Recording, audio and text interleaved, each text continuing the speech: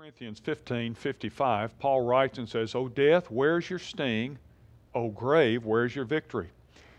When Carolyn Aaron's father lay dying in a hospital, an oxygen mask made it virtually impossible for him to communicate with his family.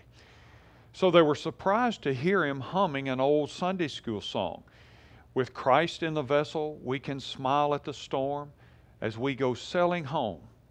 Just hours before he went home to heaven, a boyhood chorus that he had learned 60 years ago gave this dying man comfort and strength.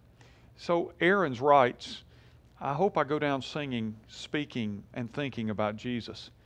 Death unaddressed is the boogeyman in the basement. It keeps us looking over our shoulders and from entering jealously into the days that we've been given. Dragged out of the shadows and held up to the light of the gospel, death not only loses its sting, it becomes a reminder to use wisely all the time that we have, as the psalmist said in Psalm 90 and verse 12.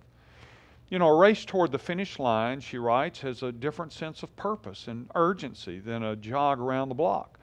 When a believer acknowledges that he's headed toward death tomorrow or in 50 years, he or she can stop expending the tremendous energy it takes to deny his mortality and start living into his eternal destiny both here and now.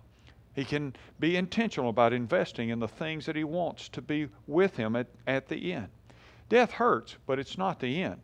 We don't mourn as those who have no hope, the Scripture says.